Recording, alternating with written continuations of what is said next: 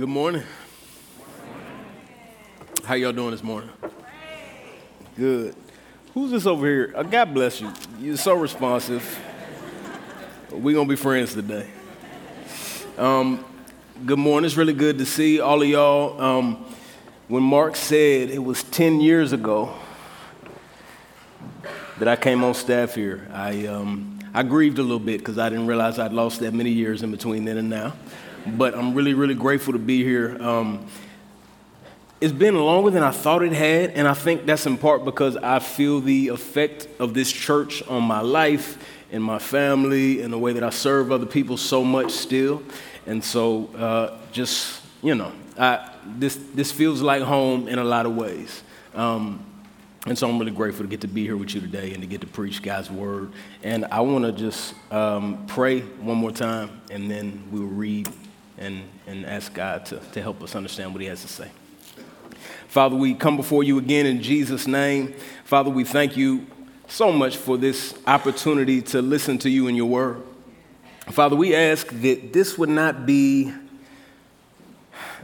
a time of man's opinions being thrown around, Father. This wouldn't be a time to pat ourselves on the back for hearing a good message, Father, that this would be a time for our hearts to hear from you, Father, that you would speak to us, Father. There's no way for me to say anything that will change someone's heart. The only thing I can do, Father, is lay out what you've said and ask that your spirit would do that work. So, Father, we pray you would do that. We pray you would be worshiped, you would be glorified, and that we would be more like you. And we ask in Jesus' name, amen. I'm going to read the text. Romans chapter 12, starting at verse 14.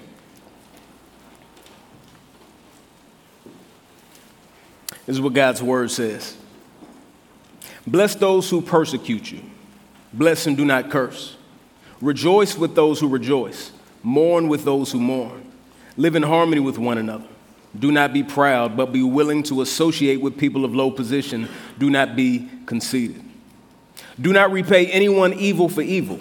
Be careful to do what is right in the eyes of everyone. If it is possible, as far as it depends on you, live at peace with everyone. Do not take revenge, my dear friends, but leave room for God's wrath, for it is written, "It is mine to avenge, I will repay," says the Lord. On the contrary, if your enemy is hungry, feed him. If he's thirsty, give him something to drink. In doing this, you will heap burning coals on his head. Do not be overcome by evil, but overcome evil with good.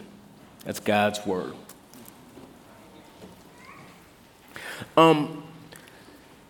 I happen to be a sports fan.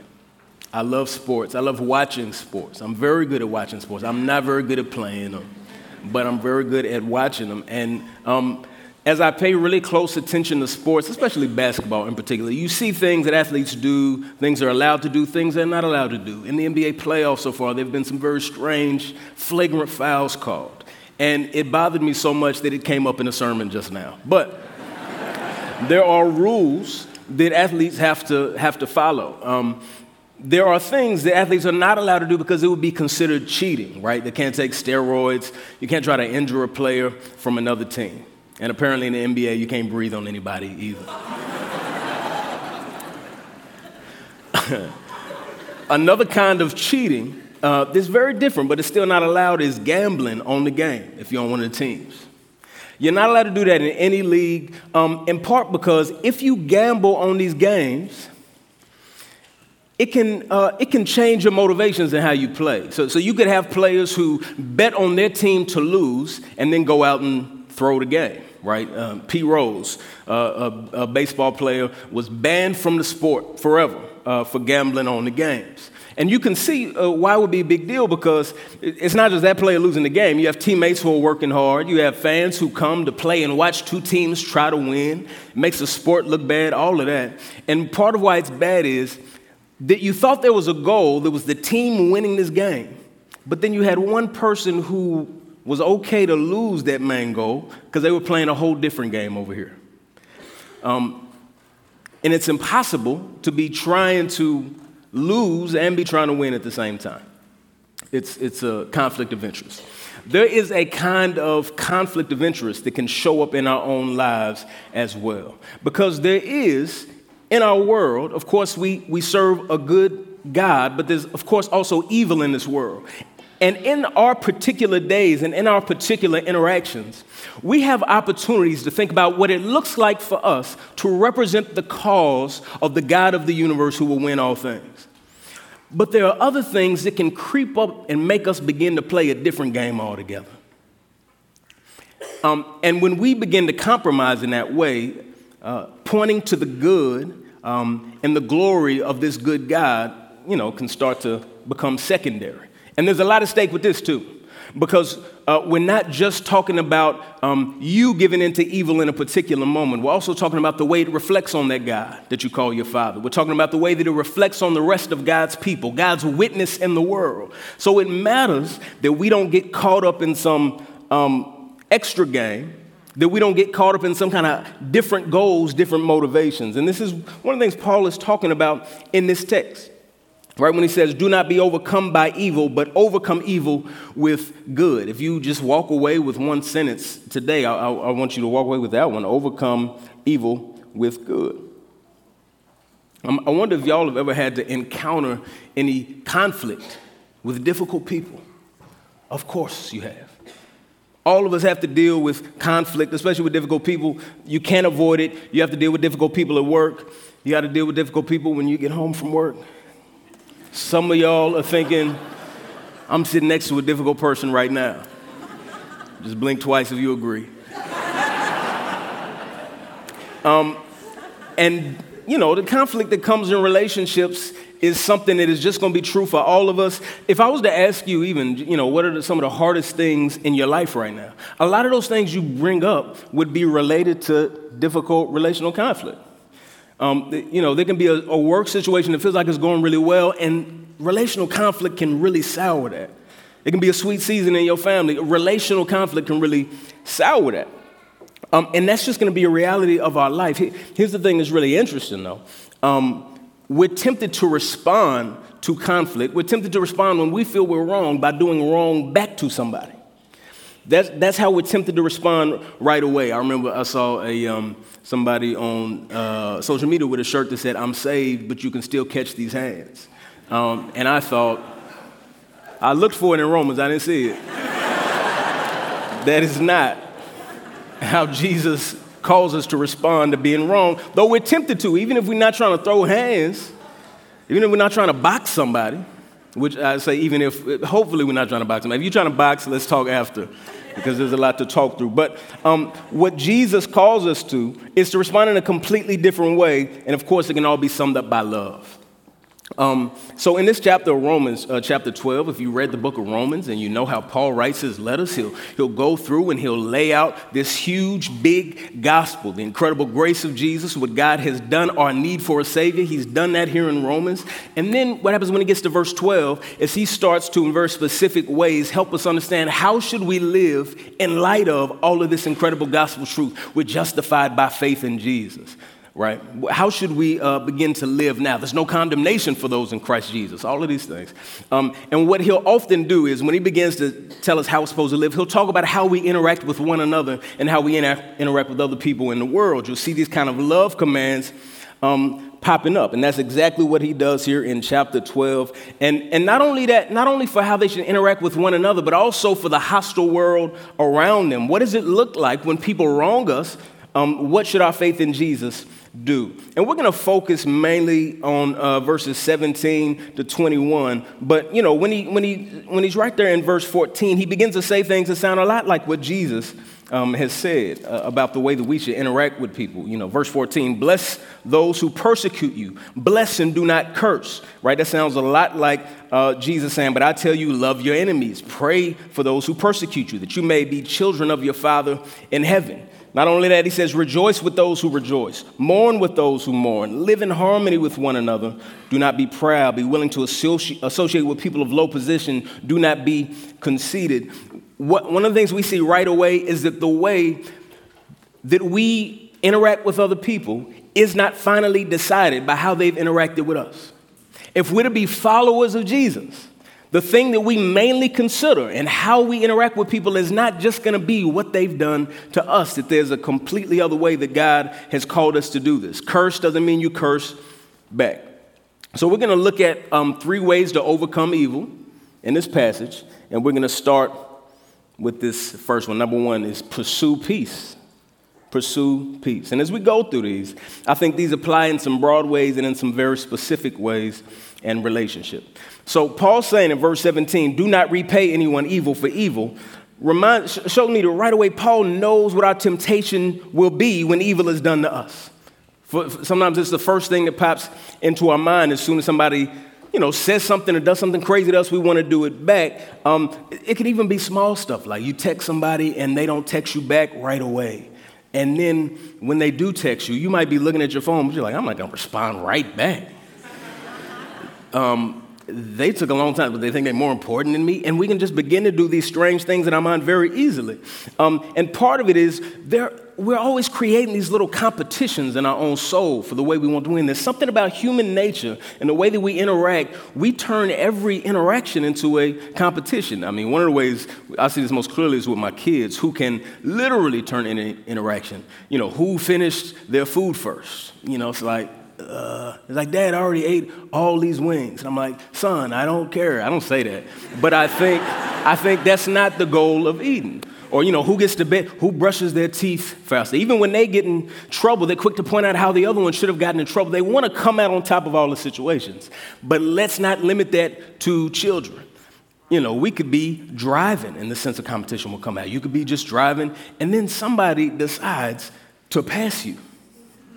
It's like, you're just going to pass me? That's what we're doing? Or I'm driving too slow for you? And so then, and I don't know you, but I know you've done this.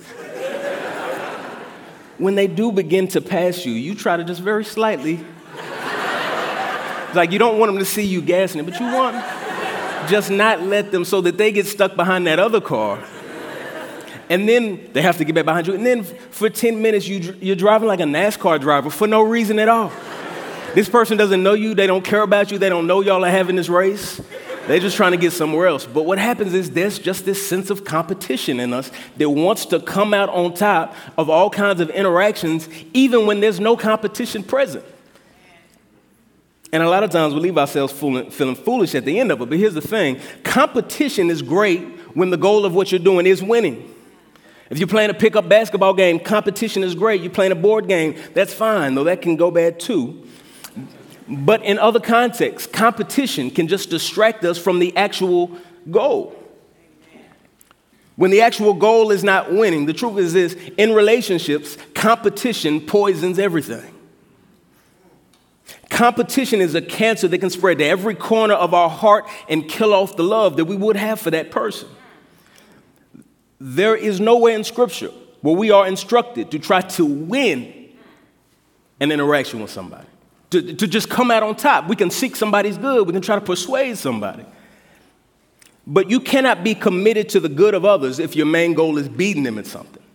Because then you're just self-interested, right? So he says, do not repay evil for evil. And that word repay means just what it sounds like. It's to give back, to return. Because what we want to do is we want to make a trade. Okay, you've done that to me. You gave me that. And we turn it into a weird transaction.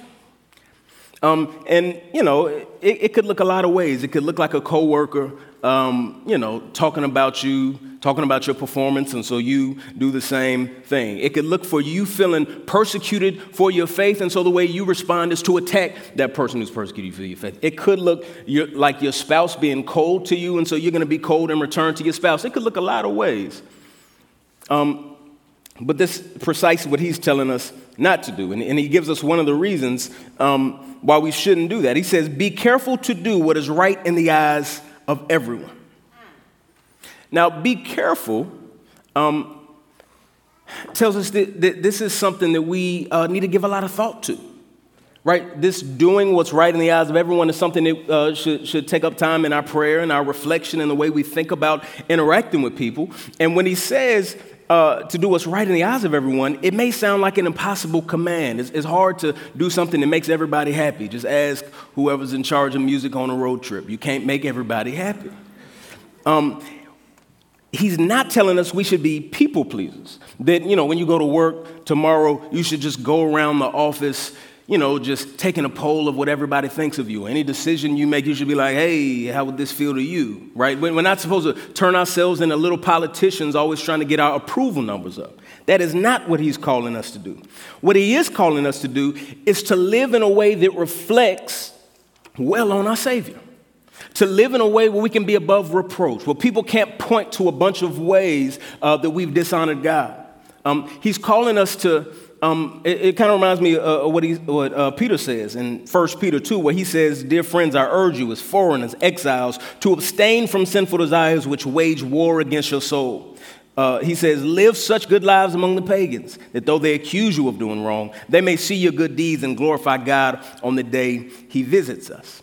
He's telling those Christians, hey, live such good lives that even though you're a believer and they know that and they would love to use that as a strike against you, they can't find anything bad to say about you, and instead they glorify God. One of the things that reminds me of is that my sanctification, my growth in Jesus, is not mainly some kind of self-improvement plan where I can be the best me. It doesn't just have to do with me. It has to do with the glory of the God that made me and the souls of other people who need to know him. So when he says, be careful to do what's right in front of everyone, he's saying, live your life in a way that says good things about the God that you say saved you. And this comes into, this is even more clear when it comes to personal conflict than with other things. Of course, you don't want, when you interact with other people, even if they've wronged you, you don't want them to remember you as the man or the woman or the boy or the girl who responded to a slight by trying to hurt them back. He's saying, don't repay evil for evil. Be careful to do what's right in the eyes of everyone. So one of the things that I want to say is that if we are to live in this above reproach way, we need each other to do that. One of the things that we need is we need other brothers and sisters to encourage us to conduct ourselves a certain way. This means it's okay for you to say to somebody like, hey, I saw how you responded. You responded very defensively in a way that wasn't super helpful. That's a good thing to do. We need each other to do that, because if we are, as the body of Christ, going to be a collective witness to the goodness of Jesus, and we all know that we're kind of limping through this thing together, then sometimes we need to help each other to limp to the goal. Y'all following me? Okay. Now, this could get out of hand and turn into people-pleasing, right? So I'm not encouraging you to do that. I want you to check your motives. I don't want you to just think about your reputation in terms of your reputation. I want you to think about your reputation in a way that it testifies to God. Now, obviously, I think part of our reputation is that when we do things that do not honor God, we don't pretend it never happened. We actually say, yes, this is actually the reason I need the Savior you've heard me talk about. We shouldn't think, oh, I messed up in public and now I am just lost. My witness is gone forever. One of the ways that we show people what it's like to follow Jesus is that we acknowledge when we mess up and we turn around and we continue to try to follow Jesus. And a side note that I'm going to regret later because I have too many things to say is this. Sometimes we think people are drawn to Jesus because we seem perfect to them. Sometimes when we're trying to seem perfect, it pushes people away from him because they think if that's what it takes to know Jesus, I could never be that person. The kind of honesty and transparency and repentance that says, actually, I am a mess and that's why I need Jesus, is one of the things that shows people how incredible his grace is. And this is what he says in verse 18. Paul says, if it's possible, as far as it depends on you, live at peace with everyone. If it is possible, as far as it depends on you, live at peace with everyone. One of the things I love about what Paul says is Paul lives in the real world. The Bible speaks to the real world. You are not going to be best friends with everybody. And there will be some times where you seek peace with people and you're not really able to do it. Now, I will say this, that it made my life easier in some ways. Easier is maybe not the word.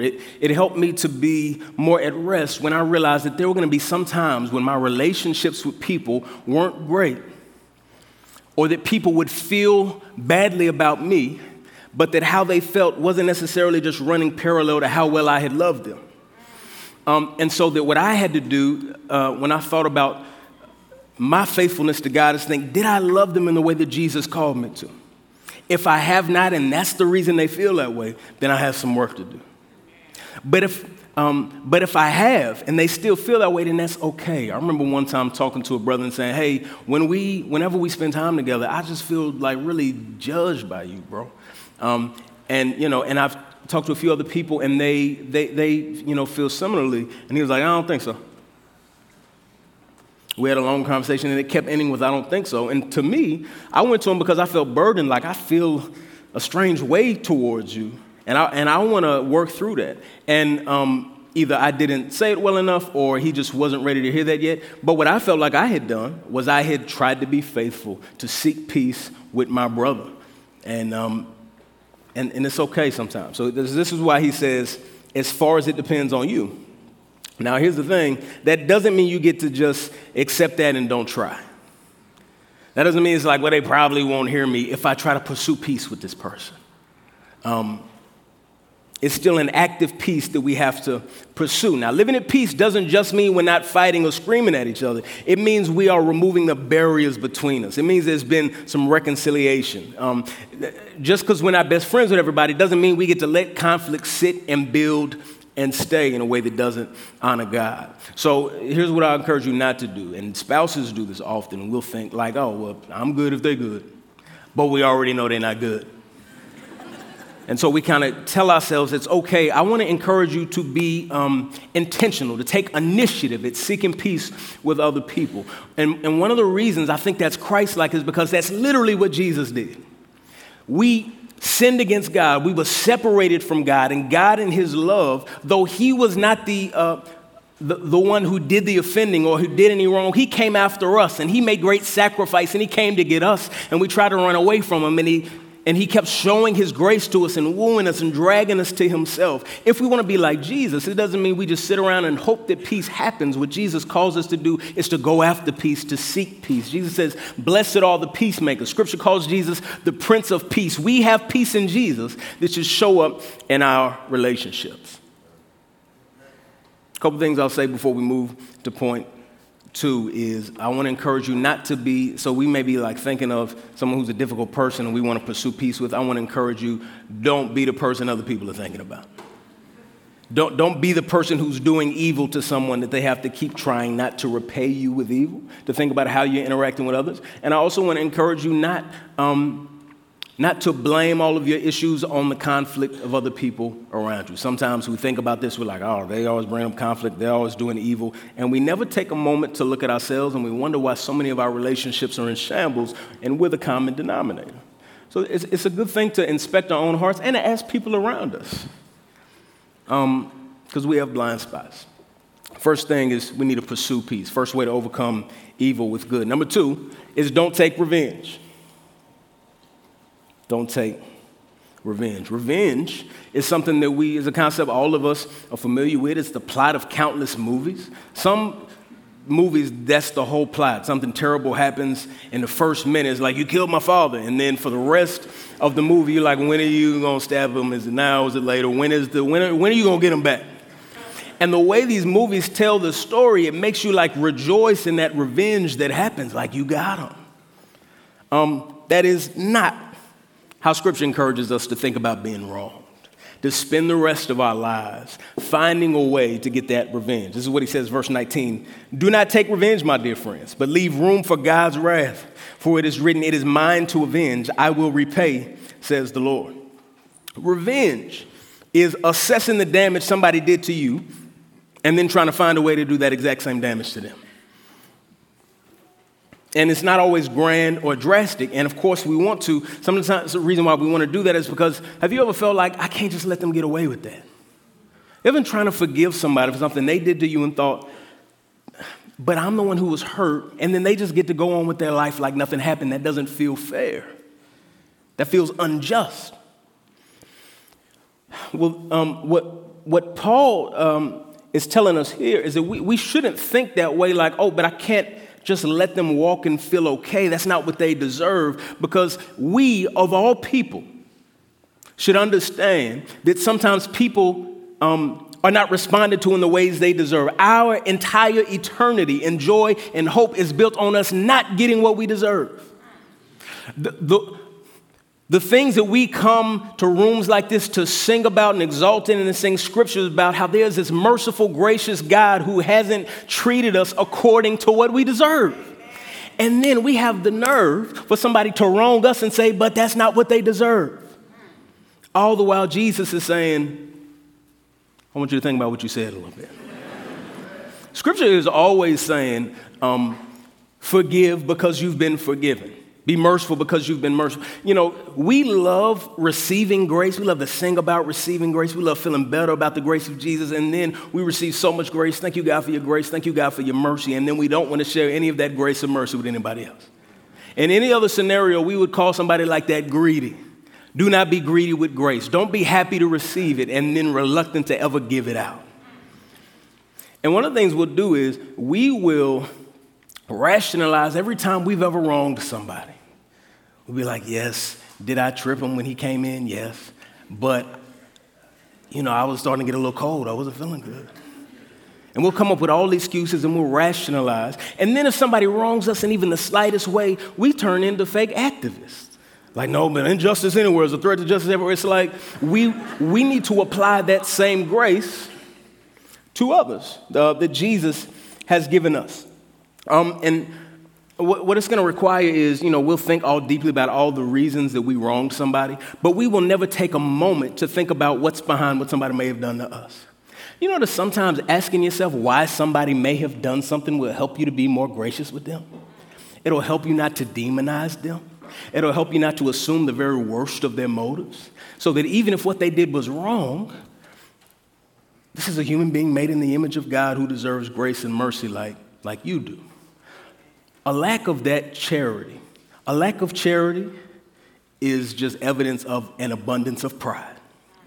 An unwillingness to give that charity to somebody else just shows the pride in your own heart. In verse 16, Paul had said, live in harmony with one another. Do not be proud. Be willing to associate with people of low position. Do not be conceited. And it feels very connected to this conversation about not repaying evil for evil. Sometimes we think, I can't let them get away with that because we think we're such important people.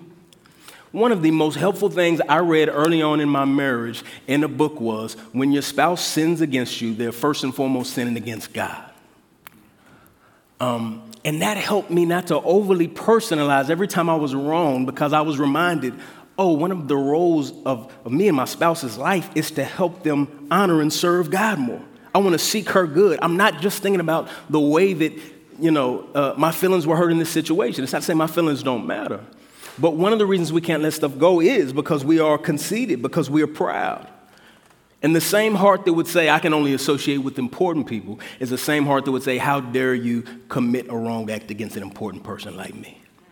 Now, this is not to say we just let people walk all over us or let people wrong us and we never care about anything. But it is to say we don't repay evil with evil and we seek peace. This is what it says, verse 19. Leave room for God's wrath, for it is written, it is mine to avenge, I will repay, says the Lord. One of the things Paul is saying to us is, hey, y'all, stay in your place.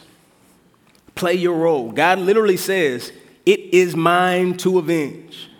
We are not the judge. We may be a victim in a particular situation. We are not the judge. We are out here trying to do vigilante justice, take justice into our own hands. And one of the problems with that is we are bad judges. We're not very good at it. Ask any, friends who like to do a lot of pranks. Somebody always takes it way too far. Or there's this story I remember reading a while ago. Auburn football fans had taped a Cam Newton jersey on a statue on Alabama's campus. And they were furious about this. And so one Auburn fan decided, okay, I'm going to get them back. And there was this beautiful tree in the center of Auburn's campus. It was hundreds of years old. And it was like just the center of their community life. And so what he does is he goes there every morning in secret and he poisons that tree a little bit. And of course that tree dies, and it's a horrific thing. And it's a big deal. It's a crime. And to that you would say, bro, they taped a jersey on a statue. Like, that is way overboard. And he ended up getting an $800,000 fine and 3 years in prison. And he got caught because he called into a radio station bragging about it. It's like, you're not even good at this. You shouldn't be good at revenge, but he was not good at revenge.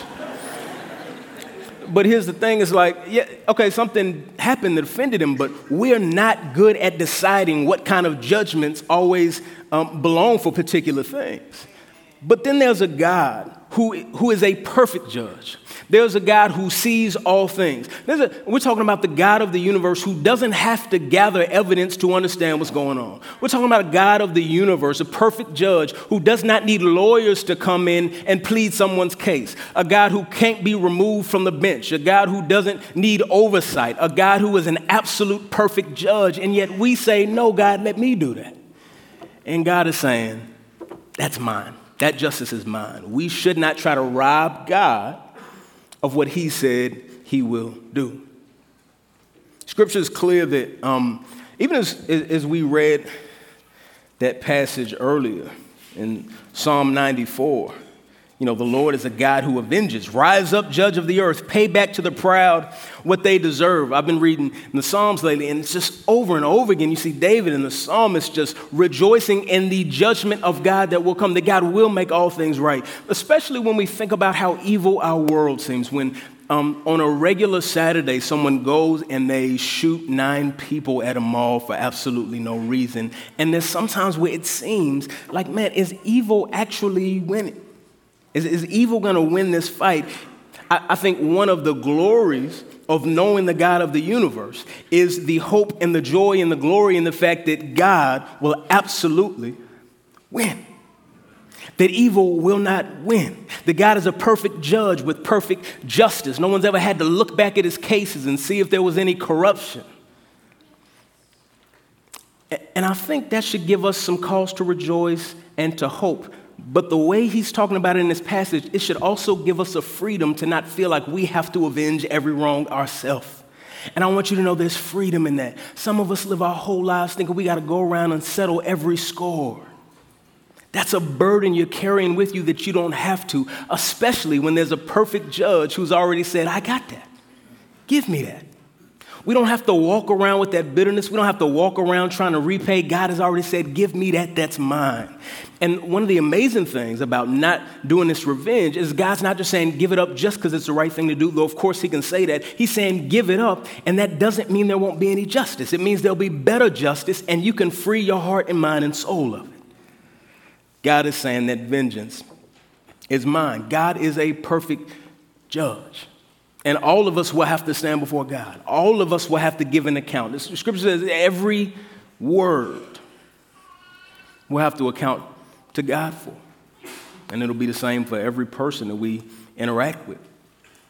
Jesus, or it talks about Jesus in 1 Peter. And this is what Peter says when they hurled their insults at him. He did not retaliate. When he suffered, he made no threats. Instead, he entrusted himself to him who judges justly. If Jesus, the Son of God,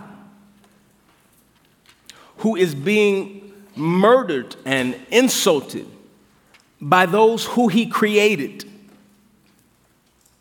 and he can entrust God with that judgment, then I think we can as well. We're to overcome evil with good. Last way, number 3 is this: to do good. Do good. Pursue peace, avoid revenge. Number 3, do good. And this is where some people want to get off the boat, where it's going too far. Verse 20, he says, on the contrary, if your enemy is hungry, feed him. If he's thirsty, give him something to drink. In doing this, you will heap burning coals on his head. Do not be overcome by evil, but overcome evil with good. An enemy is somebody who is on the opposite side of us on something. And he's saying, not only do you not do revenge, you actually do good to them. And one of the reasons is that Christianity, or following Jesus, is not a barter system. We don't only do good to others when they do good to us. So not only do we not repay evil for evil, but we also don't repay good for good. When we interact with people, we don't think, all right, but hold on, should I help him move? Let me think about your track record. Nah, you ain't speak to me last week. Let me think. And go through this track record to decide if we're going to do good. That's actually not how Jesus has called us to interact with others. He's called us to love our neighbors. So it's not, if you scratch my back, I'll scratch yours. It's even if you stab me in my back, I'll scratch yours. Even though that seems to counterintuitive to feed your enemy if they're hungry and to give them something to drink if they're thirsty. When this is not boxing, we're not trying to counterpunch and make the enemy weaker. When we make this competition out of everything, right? Have you ever been so mad about something that it just clouds your entire judgment? One of the things that comes with trusting Jesus with that justice is we can focus on loving people. We can focus on loving them, seeking their good. And one of the things that makes me think about this, because even in the book of Romans, these Roman Christians, they were in a culture who was very much opposed to people following Jesus. There was a lot of persecution that they were feeling. And one of the things about this time in our culture is some of us may be at a place where we feel like our culture is increasingly hostile to anything that seems Christian. That people want to excommunicate any view that sounds anything like something Jesus would say. And they seem to be getting increasingly aggressive about it. Maybe that's how you feel. And so one of the things I want to ask you is, how should you respond to that? What I know from this text is that the answer is not responding with more aggression. And I think in a time like ours was, super polarizing and everybody's mad all the time. Being mad at somebody is our favorite national pastime. It's surpassed baseball. We can convince ourselves that the times are so dire that love can be put to the side because of how important it is for our side to win. The culture, the issues we're talking about are so important that love stuff is a thing of the past, or we don't have time for that. That's not how the other side fights. This could be in all different kinds of cultural issues. I want to encourage you, there is no cultural climate that means we can throw love overboard. There's no cultural climate that means we no longer need to be like Jesus in the way that we interact with people. In fact, instead of responding with more aggression, Jesus calls us, if your enemy is hungry, feed him. If he's thirsty, give him something to drink. So this means when there's somebody who seems on the opposite side of something to us and something bad happens to him, we don't rejoice in somebody's downfall. We should not become so desensitized to the joys and sorrows of other people, right? He talks about mourning with those who mourn, rejoicing with those who rejoice, feeding those who are hungry. We can't excuse what Jesus has called us to. So this is one thing I want to say. If we have to guard our hearts against the kind of vitriol, against the stuff in our culture that feels polarizing, that we can still love those. So that means guarding our heart in conversations. If I'm having conversations with people and I always leave more mad, I should ask myself if I should keep having those conversations. If people leave conversations with you more mad, you ever seen somebody so mad about what someone has done to them and you're like, I want to be on their side. I want to encourage you, it's okay sometimes. And God has called us to help each other to love our enemies in particular issues, even in really heated cultural issues. There's no cultural climate that overtakes our obligation to love. And I just want to remind you, love is the victory we should be chasing after. The looking like Jesus is the victory we should be chasing after. Here's what he says in verse 20 here. He says, in doing this, the feeding and the giving something to drink, you will heap burning coals on his head. This, I'm sure, for some people was like, I'm waiting to get to this verse because I don't know what that means. I don't even have any coals at the house. Well, I will say this, that scholars are a little torn on what exactly he means. It could mean some acts of kindness that increase someone's guilt and shame. Like, I'm so loving and kind to them, they feel shame at what they've done. Or, coals of fire, there were some ancient rituals where those coals of fire really like symbolized someone's mind being changed because of a deed of love. We don't know exactly what he means by the burning coals. We know it's okay if you don't have coals at the house. It's not literal in that way. What we do know is he's talking about, in the midst of this, responding to evil with good, continuing to seek the good, the well-being, even of those who've offended you. And the last thing he says, verse 21, do not be overcome by evil, but overcome evil with good. This entire passage is a reminder to us of the way God calls us to interact with one another and with those in the world, no matter what the situation is. And I just want to say this, if you're here today and you don't know Jesus and you wonder whether or not Jesus and the God of the Bible is vindictive towards his enemies, I just want you to know this, Jesus, in this passage, calls us to love his enemies, and what he's calling us to do is to reflect what he's already done. Jesus is the greatest example of loving enemy there ever has been. I mean, Scripture is really clear. There's no greater love than someone dying for his friend, but Scripture is also really clear that Jesus laid his life down even for his enemies. Right? Romans says one would barely even die for a good person, but God shows his love for us, and while we were still sinners, while we still opposed him, Christ died for us when Jesus, the eternal Son of God, who needed absolutely nothing, decided to be born of a woman who he created and to become a baby. Jesus was loving his enemies. Right? When Jesus, the absolutely perfect God-man, right, decided to begin this ministry and to preach the gospel, right, to call disciples to himself, to put up with all of their mess, Jesus was loving his enemies. When Jesus goes to the cross and is crucified for our sins, Jesus was loving his enemies, right? When Jesus is on that cross between those two thieves and he says, today you will be with me in paradise, he's loving his enemies.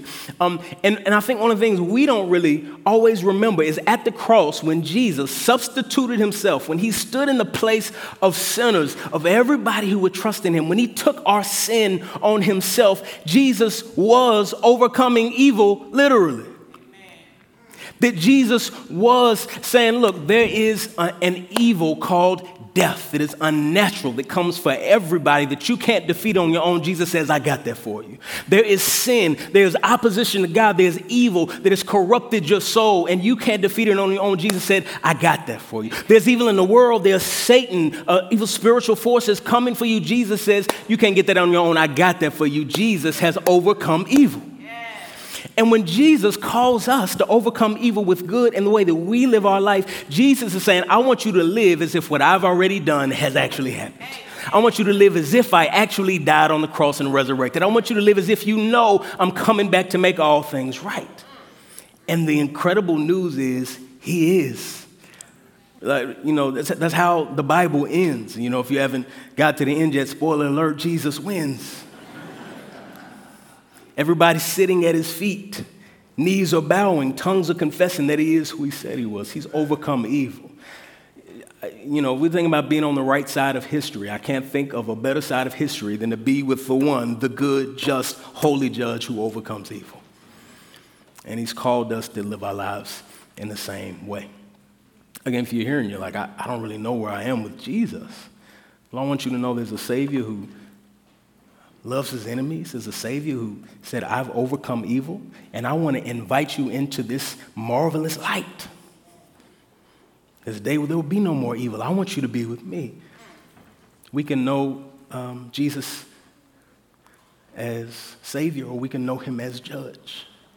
And Jesus is saying, come on. There's no evil. Come with me. So my prayer is that the Lord would help us to rejoice in that and to live our lives in light of it. Let me pray.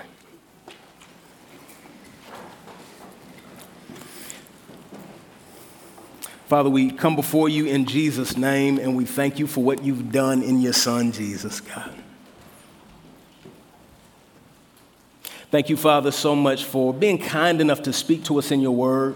Father, we thank you so much for dealing with evil on our behalf, Father, and we thank you for your spirit that helps us to follow hard after you. Father, I pray for my brothers and sisters who have conflict in their life right now, and they're thinking about how to seek peace. Father, we pray you would give them grace to do that. God, and we pray that your grace to us would be a reminder to us every day of what that looks like. We ask in Jesus' name. Amen.